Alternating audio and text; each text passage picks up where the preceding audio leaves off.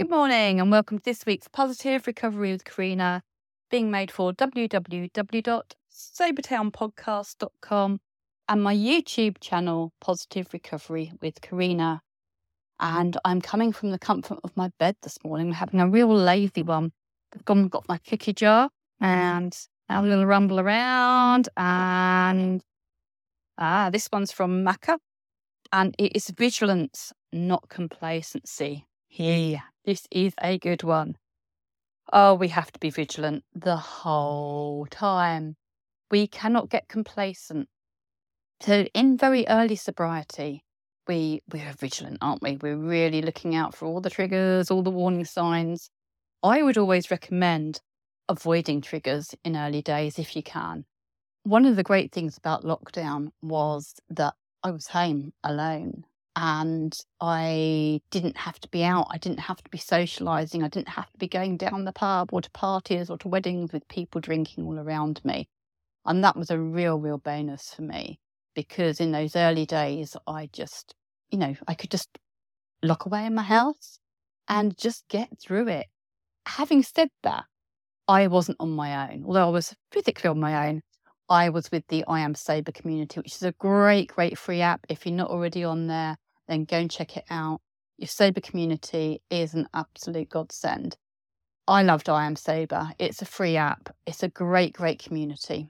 And from that developed the sobertownpodcast.com, and also lots of unofficial sober Zooms as well. There's loads of them now, men's only, ladies only, Sobertown podcast. There's lots of book club. There's so much on there. So I thoroughly recommend getting out there, checking that out and connecting. Connection really is key, and it really helps you to stay vigilant and on your toes and on top of your game, because sobriety is so much more than just putting down the drink. If we just stop the drink and don't work it, we are really white knuckling it. So we really have to work our sobriety. And you might go, oh no, I've got to work more. But if you work as hard as your sobriety as you do as you're drinking, then you'll be on to a winner. And you might think, oh, I don't really work that hard for drinking. It's quite easy. I just open the bottle or the tin or whatever, and I'll sit back and I relax and I drink. No, that's not really the case, is it? We do have to work quite hard, especially when we get addicted. The hidden bottles, the sneaky little drinks here and there. The conversation in our head about drinking, not drinking, drinking, not drinking. The hangovers, the falling asleep on the bathroom floor, the vomiting, the feeling ill, the trying to get through a day with the hangover from hell, trying to get to work feeling like absolute crap, trying to get out of bed even. So even if you're going to me, oh, I'm not addicted though, I'm not like that, I'm not hiding bottles, I'm not sort of topping up and sort of having a little sip here and there, I'm not sneakily drinking. I'm sure you've had a few benders where you've tried to get through the next day, or you've been stuck in bed, and it's hard work. It's hard bloody work. And actually, it's easier in sobriety.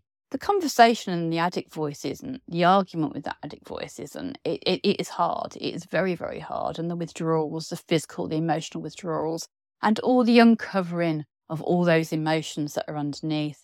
I always think as alcohol like our comfort blanket, it like covers us and protects us from the world and from our emotions, from our thought and all the nastiness that's going on. And then we stop drinking and it's like someone's whisked our comfort blanket away, and it's like, and everything comes to us, even feelings and emotions. We have to sit there and think, what is that? What is that I'm feeling? And then we have to deal with it. But it's so much easier to do with the community. It's so much easier if you can reach out, if you can post, if you can comment, if you can read Quit Lit, listen to podcasts. There's so many out there now. Obviously, I'm going to recommend sobertownpodcast.com. And talking about that, that website is so much more than just podcasts. There's loads of written stuff on there. There's before and after photos. There's just go and have an explore, have a little fish around and a shop around, because it is amazing. There is so much on there. And it's a great place to start. And it will even recommend other things on there, like other podcasts, other Quit Lit. There's loads and loads of stuff. It's a really good place. If you're like, where do I start? Where do I start with all this? Then Sobertown is a good place. So is my book, of course. I've got to mention that. The A to Z of Alcohol and Sobriety by me, Karina Alderton, available worldwide on Amazon. A really, really easy to read book. And you'll see lots of stuff in there, lots of headings that I mentioned in my podcast. But anyway, getting back to being vigilant and working your sobriety. You need to work it. You really, really do. And you have to be vigilant. And where I was starting with all this way back then, sort of 5 minutes ago, was I would avoid going out to those places. If you think they're going to be triggers, don't go. Really do not go. Why put yourself through extra stress and pressure? I would only now, even now we're out of lockdown, if I was starting my journey now, I would still be avoiding those places. I'd avoid them like the plague. In fact, you could tell them you got the plague to say, I can't come, I got COVID, you know? Oh, terrible, isn't it? But yeah, we can. It doesn't matter. It doesn't matter. I know that when we're drinking, one of the things we're very sort of deceitful, and we become quite big liars, which is something I hate actually, but I was a very deceitful liar when I was drinking. And in sobriety, we get really honest, but not all of us, and I was really honest, but not all of us feel comfortable with that. Not all of us feel comfortable going, no, I'm not drinking. I've been sober for a week. I've been sober for 2 weeks. I've not had a drink for a month. The response I always got was very favourable. It really was. And it was like, wow, good for you. But we don't all feel comfortable in doing that. So if you have to make excuses, and if they're little white lies to keep you sober, then I think in the beginning, why worry? Just do it. Make your excuses. Don't set yourself up to fail. You need to keep yourself safe. You really do. You need to have self-care, and you have to be, it's not a little bit selfish really, and self-protecting. Because it is all about you in those early days. It really is, because we have to keep on the right track. And we have to really increase our vigilance. And the thing is that after a while, all those conversations that go round in our head of like, should I have a drink? I need a drink. Shall I? Shan't I? Shall I? Shan't I? Shall I? Oh God, they're so exhausting. Put your shoes on to go to the shop, take them off again because you don't want to. Put your shoes on to go to the shop again, don't want to. I've actually driven to the shop before, parked outside of it, and then driven back home again. It's so tiring. So, we do have to be vigilant. We do have to look after ourselves and protect ourselves. But those voices and those conversations, they get so much easier after time. I'm 27 months now. Yes, it is possible. And that again is another reason we need our community, because it's really weird, I remember on my very first day, and I always say this about the lovely chef, 56, and he was stood there under these beautiful sunflowers, and he was a year sober. And I was like, this is on the I'm Sober app, and I looked at him and I thought, wow, a year? How does anyone get to a year sober? But they do, because there it was, under these sunflowers, and he was a whole year sober. And I'm like, well, they do it. And there's no jealousy in that. You don't think, oh, lucky them. You just go, it's a real inspiration. You're like, wow, he can do it, so can I. So find some inspiration as well to keep you going. Because after a while, we don't have those conversations going around so much in our head. So I'm 27 months, as I was saying, and I was out the other day at lunch. My partner was in Barts. He's very poorly at the moment. He's in Barts Hospital, and I decided to take myself out for my own self-care for some lunch. So I found this lovely vegan cafe, Stem and Glory, in London and all around the UK. I'm not sure about other places in the world, but beautiful if you're vegetarian, and lots of gluten-free stuff as well. So I'm sitting in there, and they sat me in this little corner table, and I'm sitting there, and it's like kind of to the left from the bar, and but I could see behind the bar and up in the rafters of this bar were all these bottles of wine. And I sat there looking at these bottles of wine, and my little addict voice came in and went, you could have a glass of wine right now. Who would know?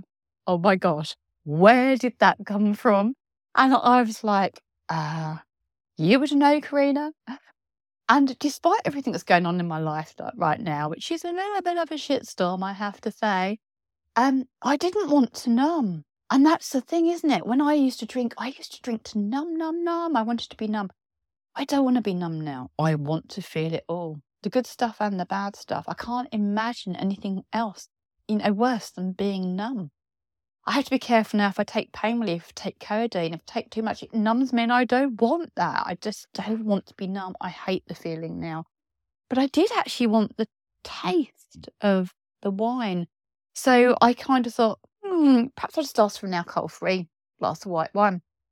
Because I do believe it's okay to drink alcohol-free, but it's a personal thing again. Alcohol-free has never triggered me. Well, I don't drink it very much. I did initially, but boy, did I put on the weight because there's so much more calories, I think, in alcohol-free drinks than there is alcoholic drinks because the sugar's still there and very, very alive. So I did consider that, but then I just carried on sipping on my iced water and it went. And that all happened probably in the space of about 30 seconds, that whole conversation, which at the beginning, that'd probably be 30 minutes, wouldn't it? So it does get a lot easier as we go on, but we still have to be vigilant. We cannot get complacent. My good friend Polly A and I often we used to talk about in our podcasts about, when we first start, the fear of never drinking again. Oh my goodness, how can I never drink again? And then in quite a short space of time, actually, I think I say 6 months, which might sound a long time to you starting out, but actually it doesn't. It goes very quickly. And you'll be at a year before you know it. You really will. If you work it and keep on and keep resisting that addict voice. But we then said that after about 6 months, it's like you get that fear of ever drinking again. You really do. It's like, oh my goodness. So you have to be vigilant all the time, especially if you're drinking alcohol-free wine. I've caught myself in the past. I don't very often drink it, to be fair, anymore. In fact, I haven't for about a year, probably. But I remember in that first year even, after that fear of ever drinking again, I remember sharing, I was on holiday with my son and they had red wine and my brother was there and my nephew and they had like red wine. And I'd bought, and Jack had gone, oh, Mum, there's this bottle of alcohol-free red, get a bottle. So I did have a bottle and it was quite nice, but I was so paranoid of picking up the wrong glass. It's like, oh my gosh, what if I pick up the wrong glass and I drink alcohol? Because it doesn't matter how far ahead any of us are. We are only ever one sip away from that relapse. We really are. And that's what I fear. One sip would be my downfall. So I cannot get complacent. I cannot get cocky. I cannot get, look at me. I'm okay. I'm cured. I don't class myself as an alcoholic. I do class myself as someone who had an alcohol addiction. I don't believe I'm addicted anymore because I've moved past that. I no longer hanker for alcohol. I no longer even want alcohol. Apart from those very rare occasions when the little romanticising addict voice wants to hook me back in. But I'm no longer addicted. But if I was to have a sip, I would be straight back into that addiction spiral.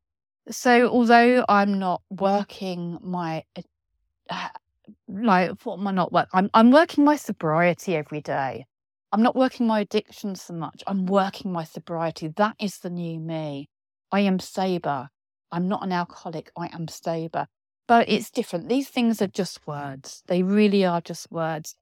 And we all call ourselves different things. And we have to do what's right for us. We have to say what's right for us. Do we even need to give it a label? Does it really matter what we call ourselves? It doesn't. What matters is that we recognise that we have a problem. We recognise that we need to do something about it and that we want to do something about it. And we have to recognise that we do have a choice. And many people in addiction think, well, I don't have a choice and I'm powerless, but we always have some power. But again, these are just different ways of thinking, different ways of being. This is your journey and you have to make it your journey and you have to do it in your way. But get a community, get connected, work it and find out what's right for you. Because do you know what? We really have to work it. We have to have a toolbox. And we have to get so many resources in that toolbox that we can use, because what will work for me may not work for you. Also, what may work for me one day may not work for me the next. So we have to have it there. We have to have all different things, not get complacent, and stay vigilant all the time. And I think that's really about it from me. I think I'm just going to finish with the addict voice. I've talked a bit about the addict voice because that's what we have to be aware of. Our addict voice. It's there, trying to convince us that it's okay to drink. It is our ego, and it wants us to fit in and not miss out on anything. Some people give their voice a name. Winnie the Wine Witch, Dementor, Gin Genie, Booze Baron, Stacy, Pennywise. Just know it, recognise it, and have a plan for when it comes calling, because it will. You've done so well. Have one to celebrate. Go on, have one. One won't hurt. And this is something I loved from another of my sober friends who calls her addicted voice Little Bastard. In the beginning, I envisaged a little spoiled demon, gremlin child throwing addiction tantrums. I could see Little Bastard stomping its foot and throwing itself on the ground, pounding out its fury. On bad days, I would pick that little shit up and spank the hell out of it and send it to the corner. Sounds abusive? Absolutely. I hated that thing, and I was so tired of it trying to convince me that I was better off dead.